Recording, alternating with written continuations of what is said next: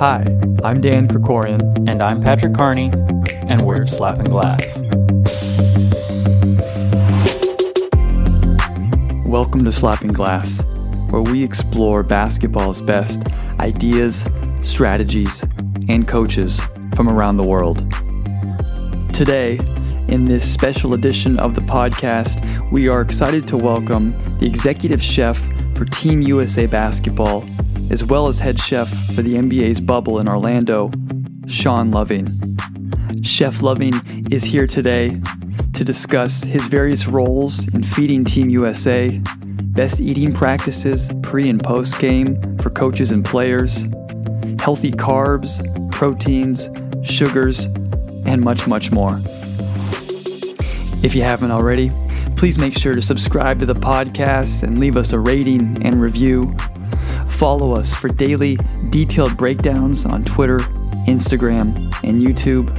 And subscribe to our Sunday morning newsletter, where we consolidate and break down much of the best that we've seen from the world of basketball. And now, please enjoy our conversation with one of the world's best chefs, Sean Loving.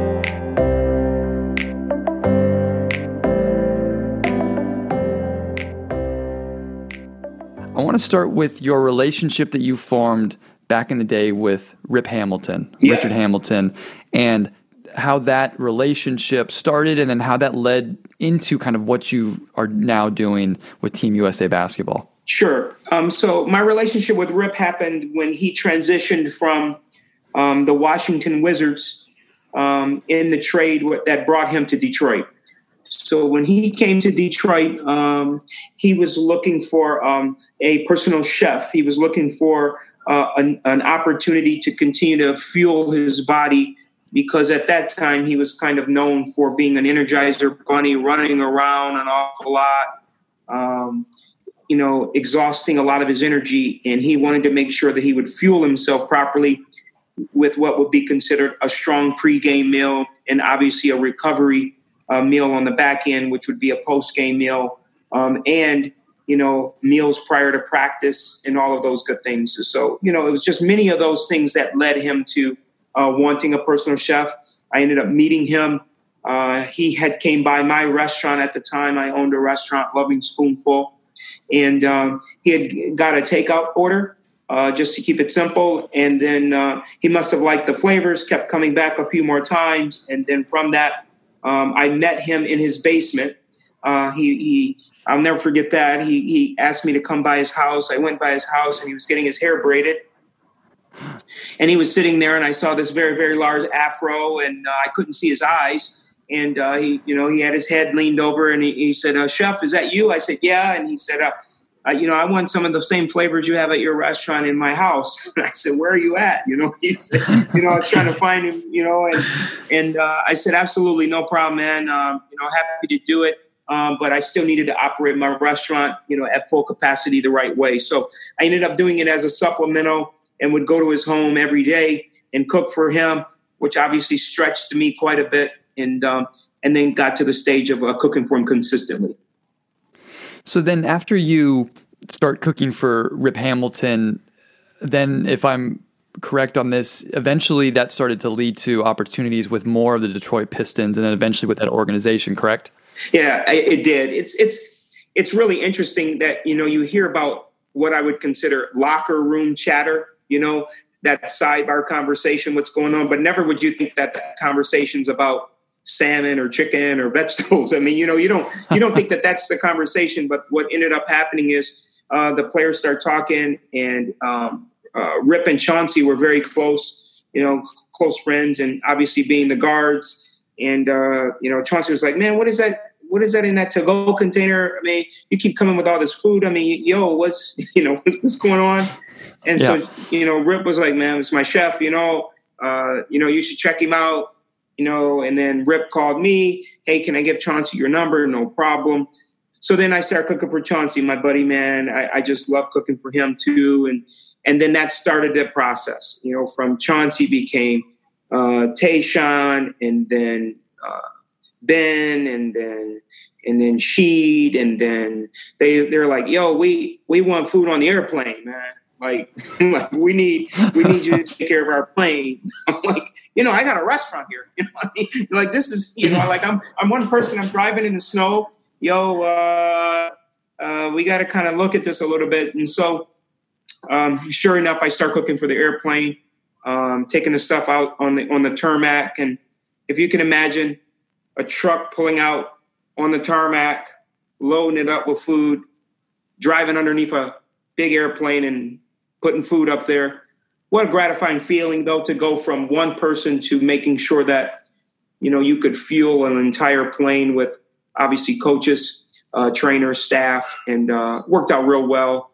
And then obviously we got to the championship, won that, and then had a couple runs thereafter. So became friends for life, man, and got a chance to hang out with them during their raising of the banner for them. So it come full circle, just really is. And those are relationships that are great. As you started to take on more responsibilities with other players and the teams, what was kind of the logistical aspect? Were you cooking the same meal for all the players, or were you tailoring it to their individual needs? Were you working with team nutritionalists at all, or how did it work out for you? So there's always, a team nutritionist. Once you get comfortable and the nutritionist understands that you understand the philosophy of cooking, you understand ingredients, calorie count, carb needs, what's the differences in going on. And once you learn the philosophy, it's obvious the guards were, Rip was a heavy push of carbs on the front end of the pregame. He had to have it that he wanted to feel bulky, whereas the other guys were real light. They wanted to stay real light, base protein, not too much fruit, lots of veg. And then, boy, that post-game meal, though, it's opposite. Rip's not wanting it, a very heavy carb, but the other guys were like, man, you better give me as much pasta as you got. So it was that kind of conversation. Once I learned a lot about what the nutritionists expected, recovery and all those things, then it was comfortable. They let me go. They understood that I understood what to do and how to achieve it. And at a certain point, to be honest, it's not broke. So, don't really start changing it and remanipulating it a certain way, because I was hitting the numbers according to what they expected. And then lastly, there was not really many altering changes in terms of dietary needs for each player.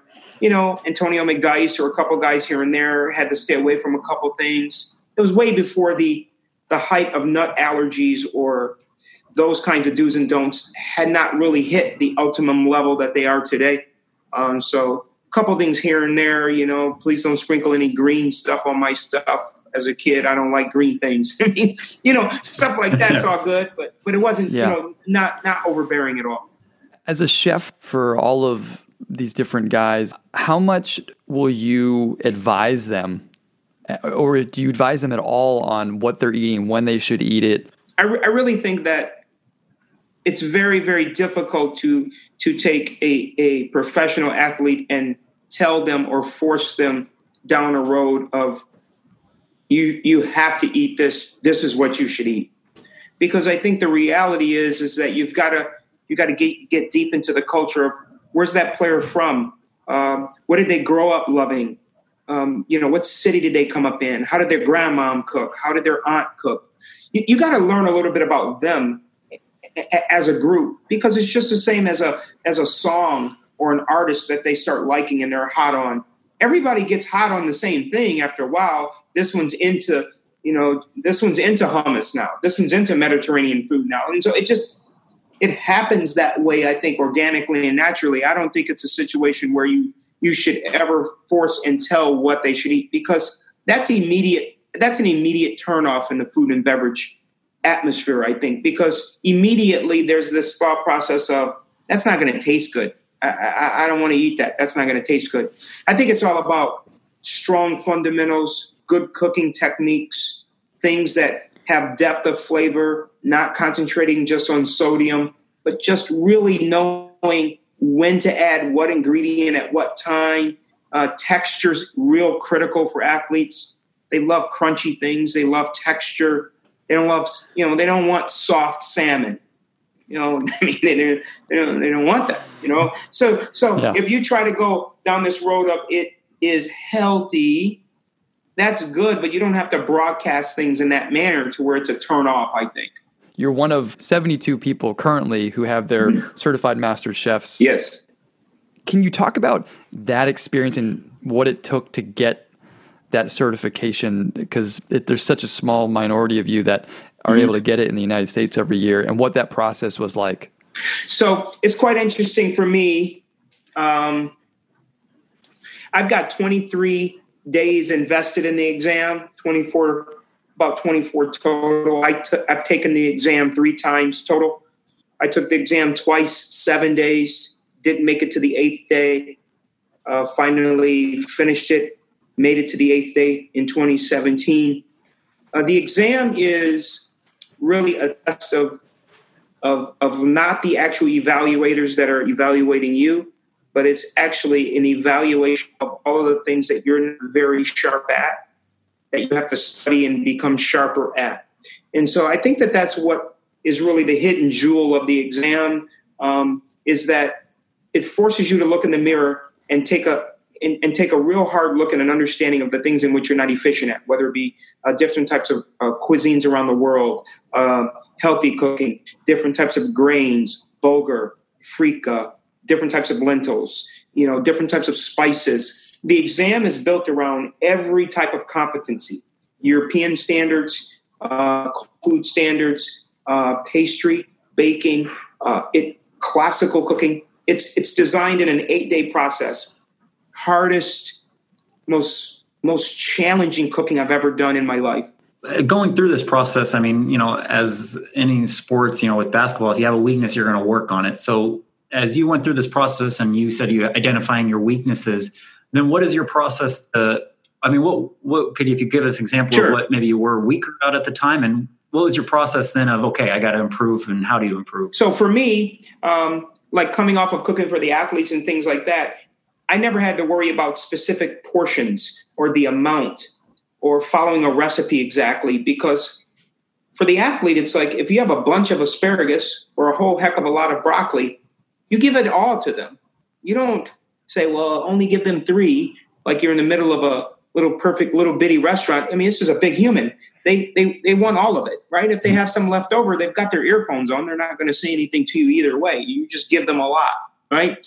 And so for me, portion control was critical to learn and understand how much product I needed to be successful for 10 portions, as opposed to having portions of 20, and really dialing in that amount so that I could have 10 portions of concentrated, excellent flavor, as opposed to 20 portions of good flavor for this type of crowd, but not excellent flavor to the depths that a European evaluator would want from you. That's the first thing.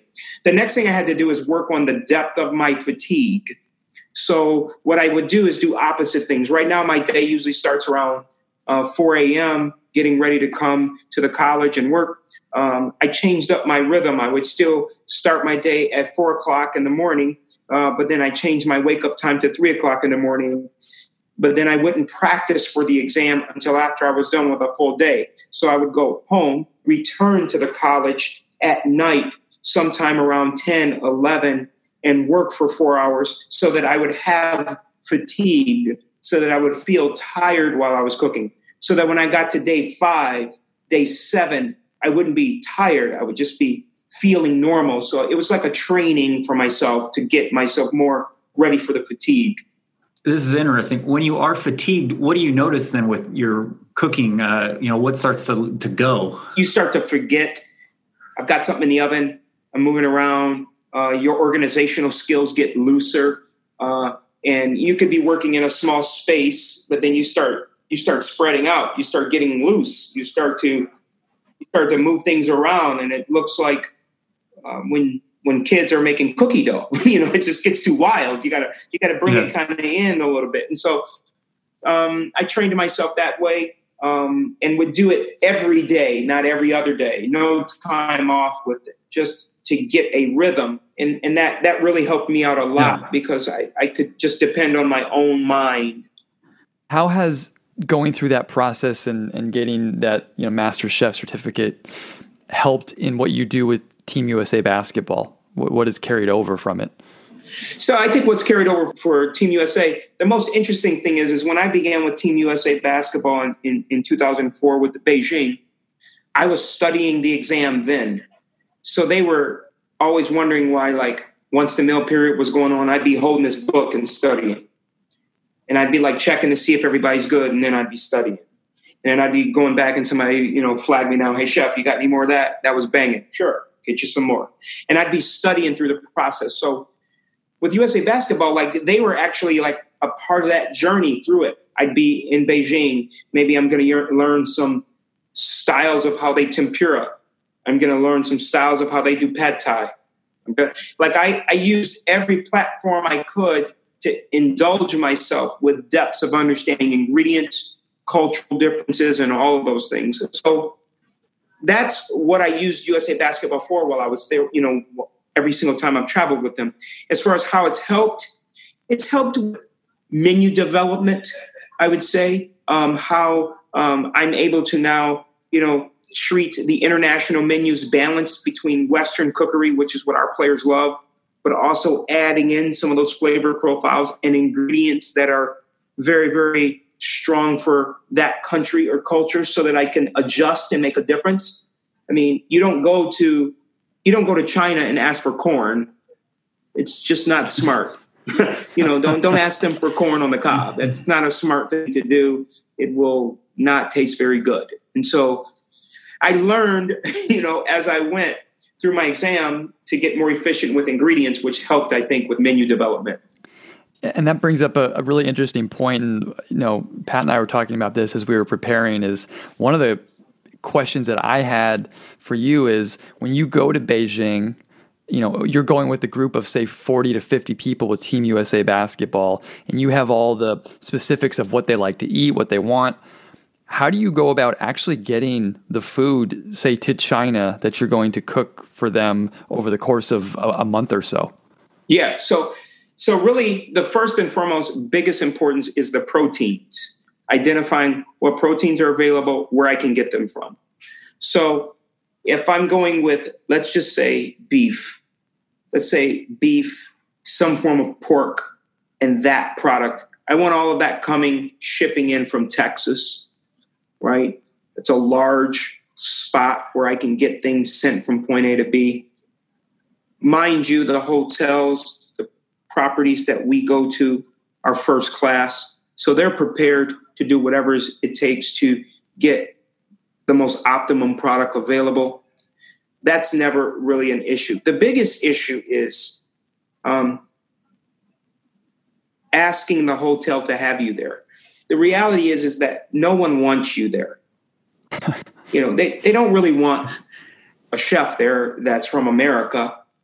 Sure, the hospitality part is good when it comes to service and linen and dining room excellence. But the behind the scenes in the kitchen, I'm like the villain of it. They don't want me there. They frown against, why are you here? So I'm alone in the back. Coming out in the front, everyone's smiling. Everyone's got their Beat earphones. Everyone's happy. Everyone's wanting pancakes. It's great out there. But in the back, I'm in the rugged. They want to put soy sauce on everything. They don't want hash browns today. They don't want me to touch anything. So it's that way. So it takes me about 10 days 11 days or so for them to realize, you can't, what's going on. Yeah. So Sean, are you flying over to, say, Beijing before the team to prepare the kitchen for when they arrive, or are you going at the same time? I go before them. I may arrive 3-4 days, and that's usually when they leave on their journey. Sometimes it's like right prior to the Vegas departure, or when they do their little tour prior to getting to the main spot. I'll arrive in anticipation, get my first week of menus strong, ready to go, have the meeting with the staff of that property. The World Championships are harder than the Olympics, though, because you move. You got about 5-6 days at one hotel, then you move somewhere else. So last summer before pandemic, we were in Beijing, we were in Dongguan, we were in Shenzhen, we were in Shanghai. In Spain, it was like Bilbao, and then Barcelona, and then Madrid. And, you move. But when it's the base Olympics, it's men and women, and you're in one location, so like Rio, one ship, 38 days. That's it. No leaving. On game days, how many meals are you preparing for the team start to finish? I mean, how many meals are they trying to eat? Are there snacks involved too that you'll prepare for games? The interesting thing about that, it's just an awesome question, is everything in the USAB is all based on schedule, like the timing.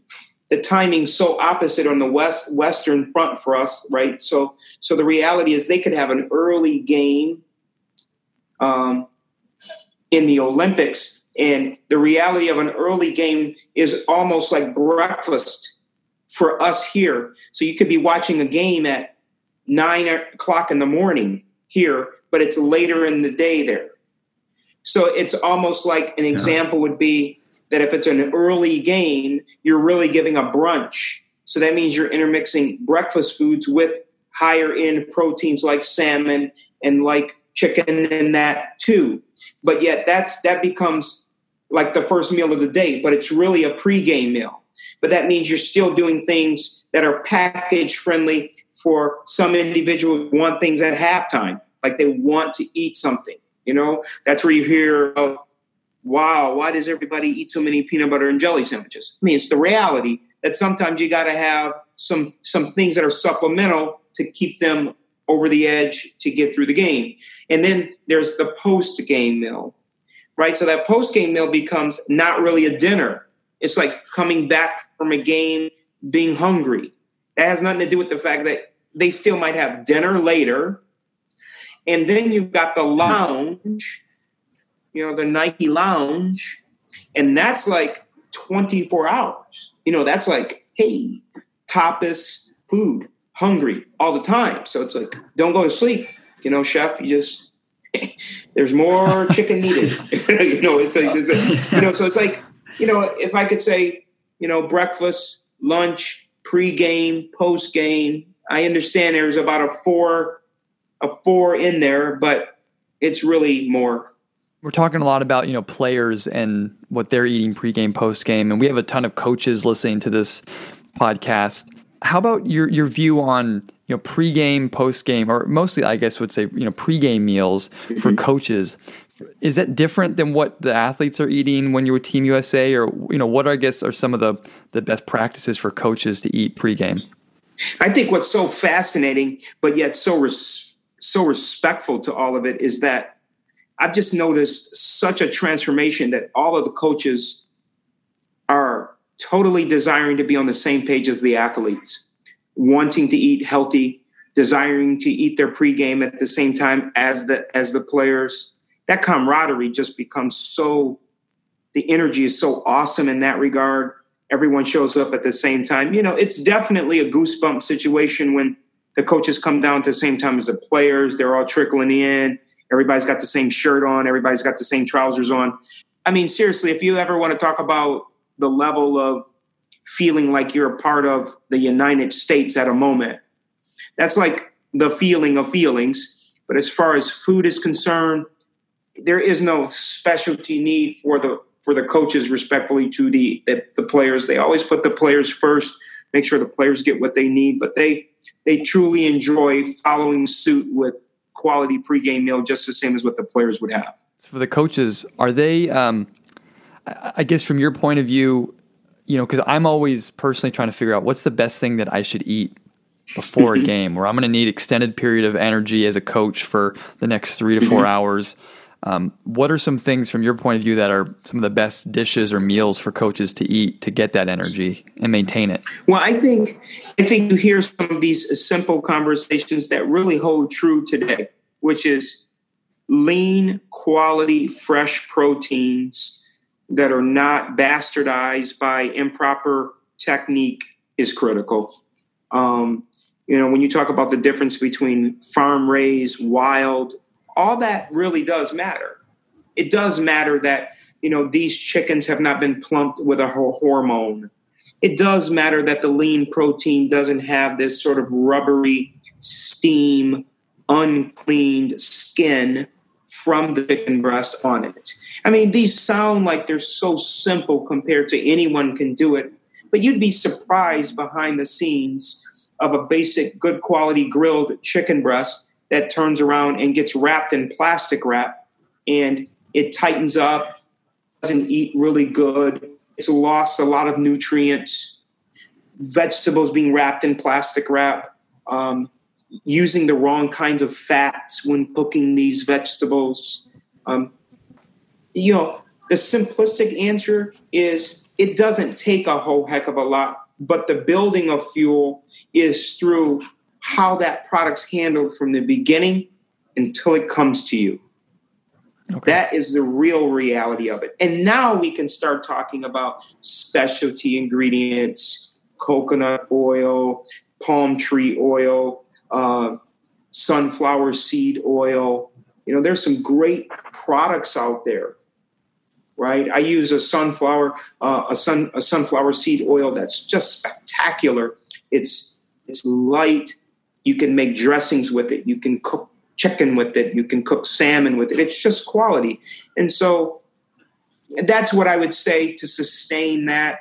And then the bigger conversation is refueling the body after you've ran around so much and or worked hard. The recovery aspect of it on the back end of the day.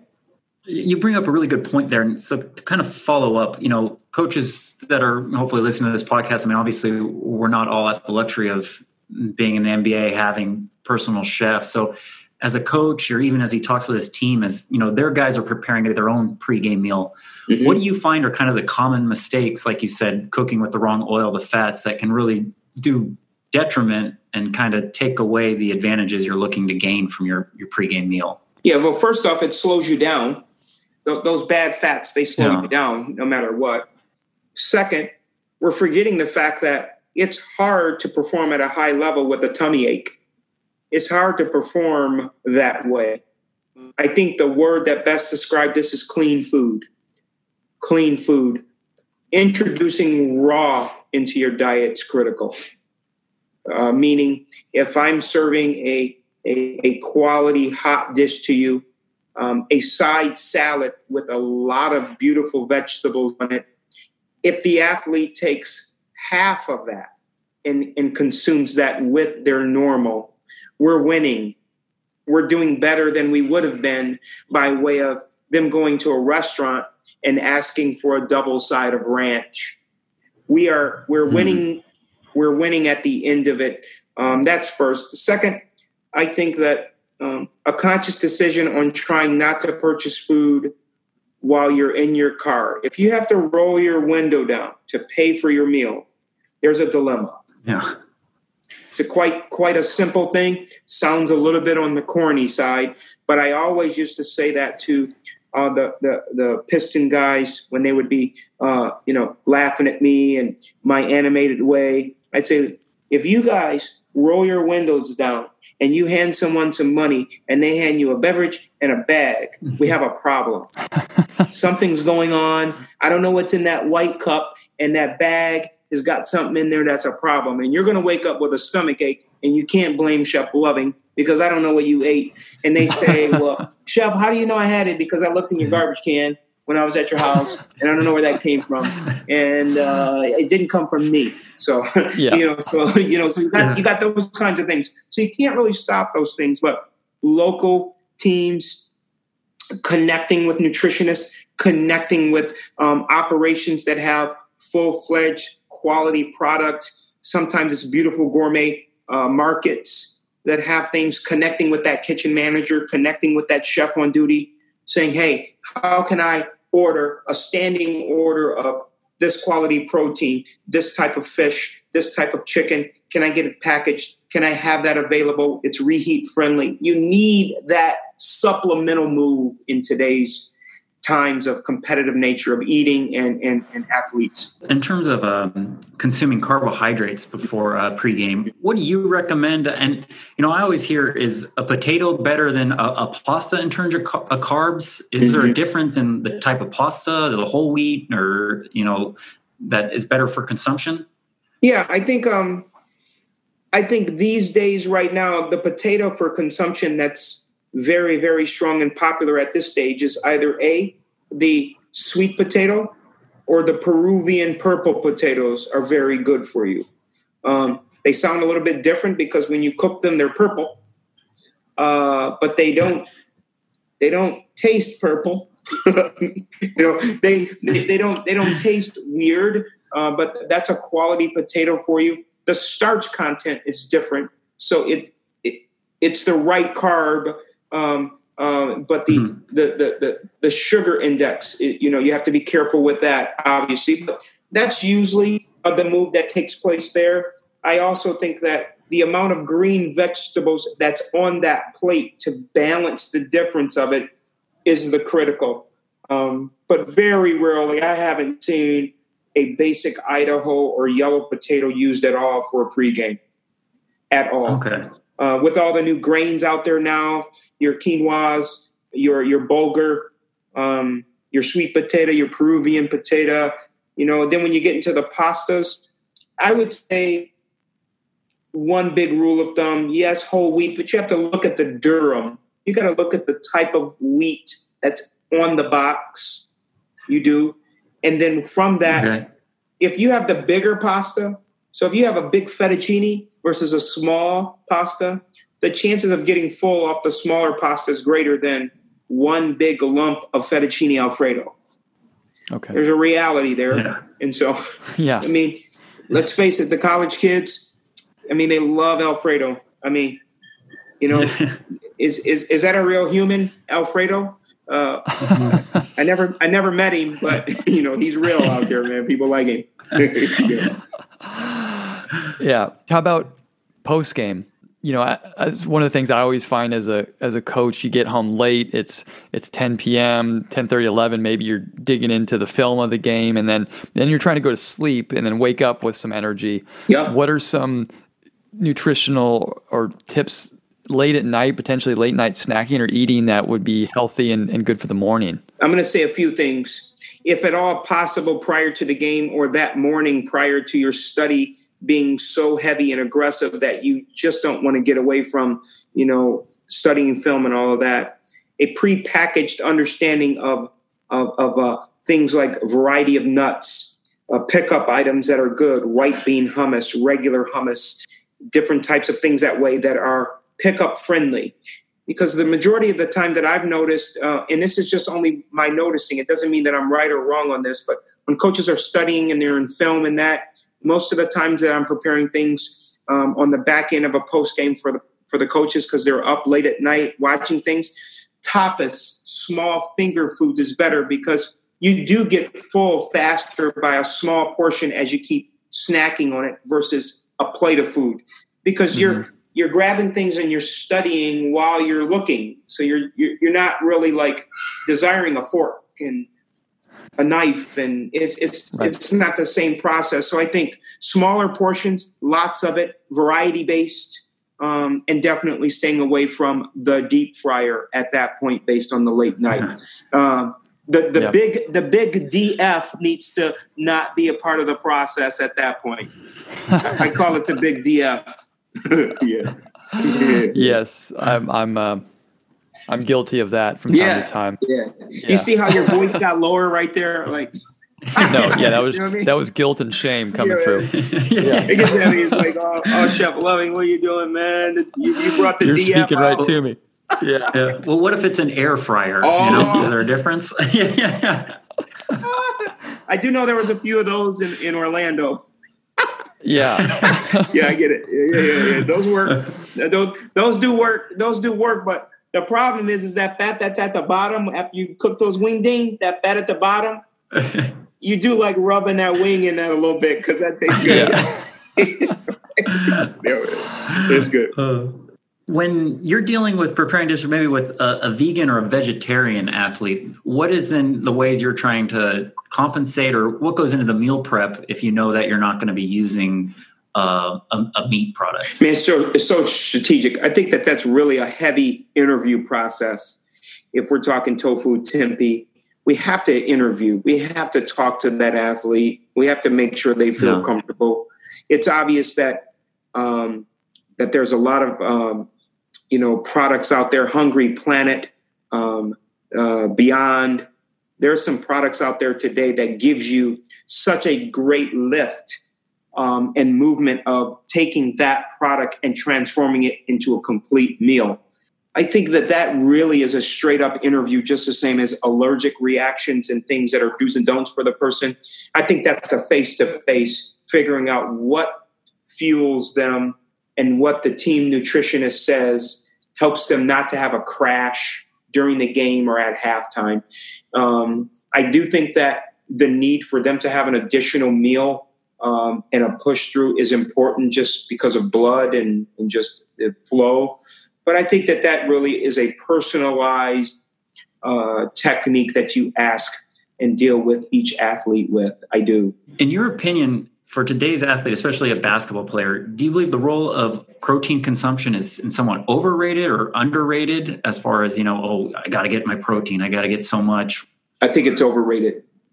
I really do personally. I think it's overrated because of the amount of beverages that are available that are now being supported for the additional protein use. There's so many different things out there being handed from a recovery perspective from the high-end mastered nutritionist that knows exactly the science part of that. That science part of that would not be my area of expertise. But if I have a nutritionist that has that expertise of saying after the game they're drinking this beverage that has X amount of protein in it, the reality from a food and beverage perspective or a food perspective as being a chef is, I believe the word balance, the right products at the right time and the right amounts. Because there's something gratifying about giving someone an item that they didn't believe they would like. They had no clue what it is. They eat that item, ask for more, and they don't realize it's not even rice. Yeah. They don't even realize what's going on, that you intermix another grain in with the item that visually looks like rice and you treated it like stir fry. You incorporate things from a cooking technique perspective that are ingredients that that they have to have. Yeah. So that makes sense. Just the same as Southern cooking. Grew up in the South, or you like Southern cooking, you like greens, you like them braised. It's a Southern hospitality. Well, are you going to use all collard greens, or are you going to use some kale? Are you going to use some cabbage in with the collards, in with the kale? What can you do to build that home-based flavor that the athlete is used to and intermix it into their diet? That's the goal. But you have to have both. You have to have the nutritionist that's strong with supporting the need. And then you have to have a culinary person that understands how to build those flavors to where the person says, man, I can't eat that. I don't like the taste of that. You can't have that. You have a few of those, you got a problem. I definitely can't have those on the road when I'm in the middle of Turkey. In the middle of Istanbul, you can't have, chef, I don't like the taste of that. That's a problem. That's a different level, and that's how I feel on that, honestly. This has been really great. Really enjoying this. We, in the more recent podcasts we've done, we've had kind of a fun section that we call overrated or underrated. And what we do is we give you some just sort of lighthearted topics and ask you to say if that's overrated or underrated, and then you can briefly, explain why, and we'll kind of move through it. I feel like I'm about to take the exam again. Okay. You can relax. It's not too bad. This won't be 8 days, so you'll be fine. Yeah. My man. All right. Overrated or underrated Detroit-style pizza? Underrated, man. I'm from the D. Come on. Don't be doing that. Come on. I got to protect my city. Come on, man. I'm not saying it's the best, but yeah, it's underrated. Come on. Good. All right. Overrated, underrated, chocolate milk as a recovery drink. I'm going to say overrated. I don't know if it has to be a recovery beverage. I think it's like chocolate milk, man. You want some chocolate milk. It's not recovery. I mean, you just want some chocolate milk and feel like a kid. You ain't recovering from nothing. Come on. The taste is not overrated. Yeah.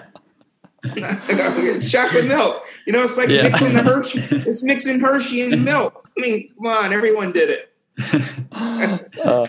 Okay. Overrated or underrated intermittent fasting?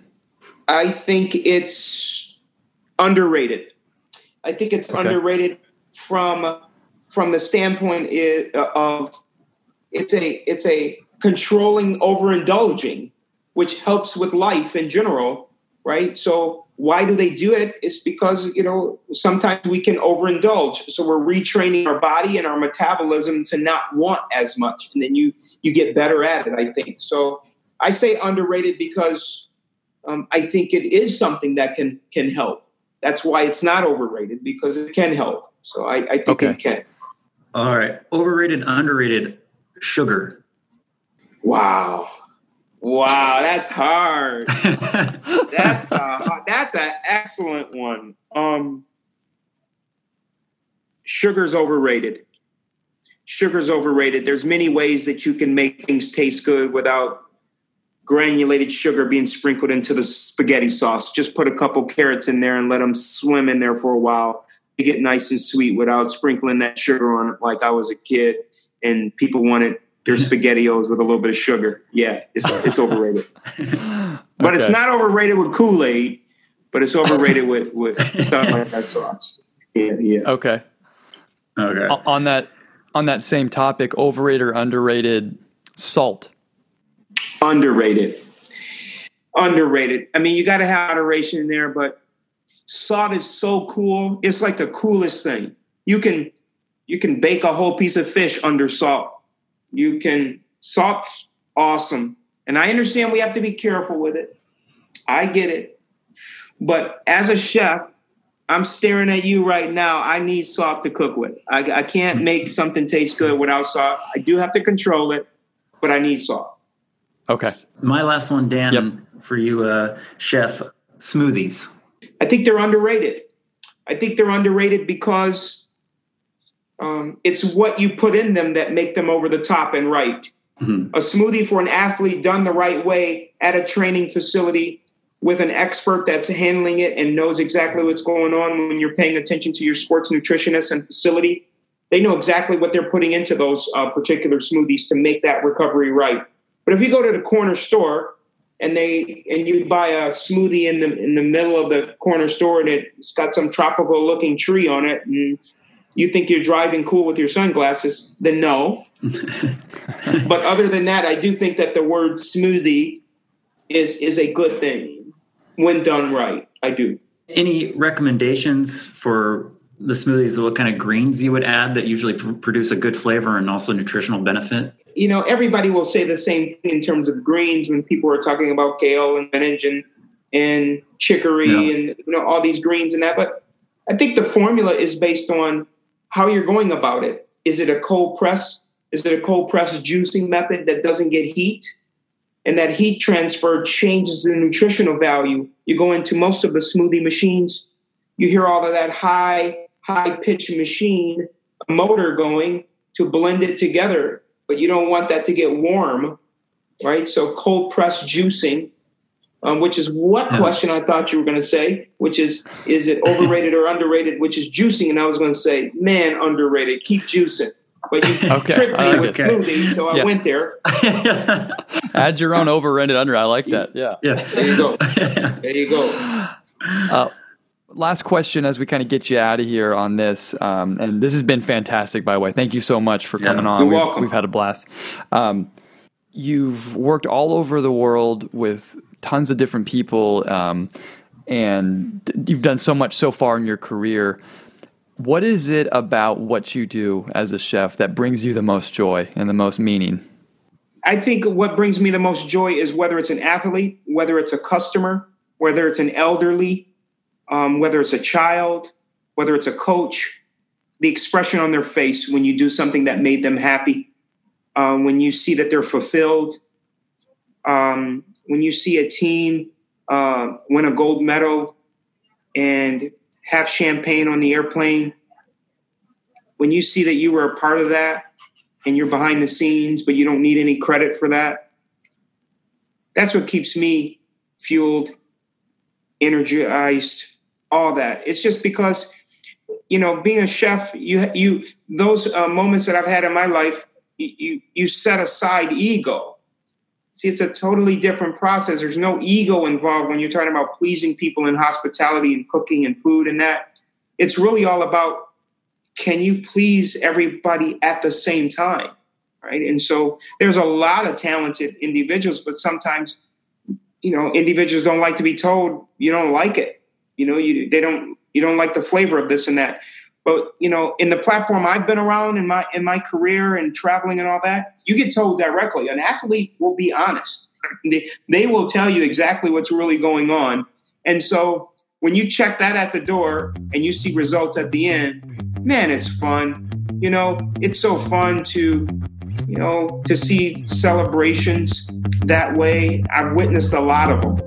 I've witnessed a lot of celebrations, and champagne does burn in your eyes.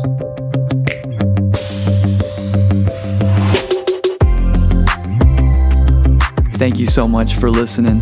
Please make sure to subscribe to our newsletter for additional insights on this podcast. Have a great week coaching, and we'll see you next time on Slapping Glass.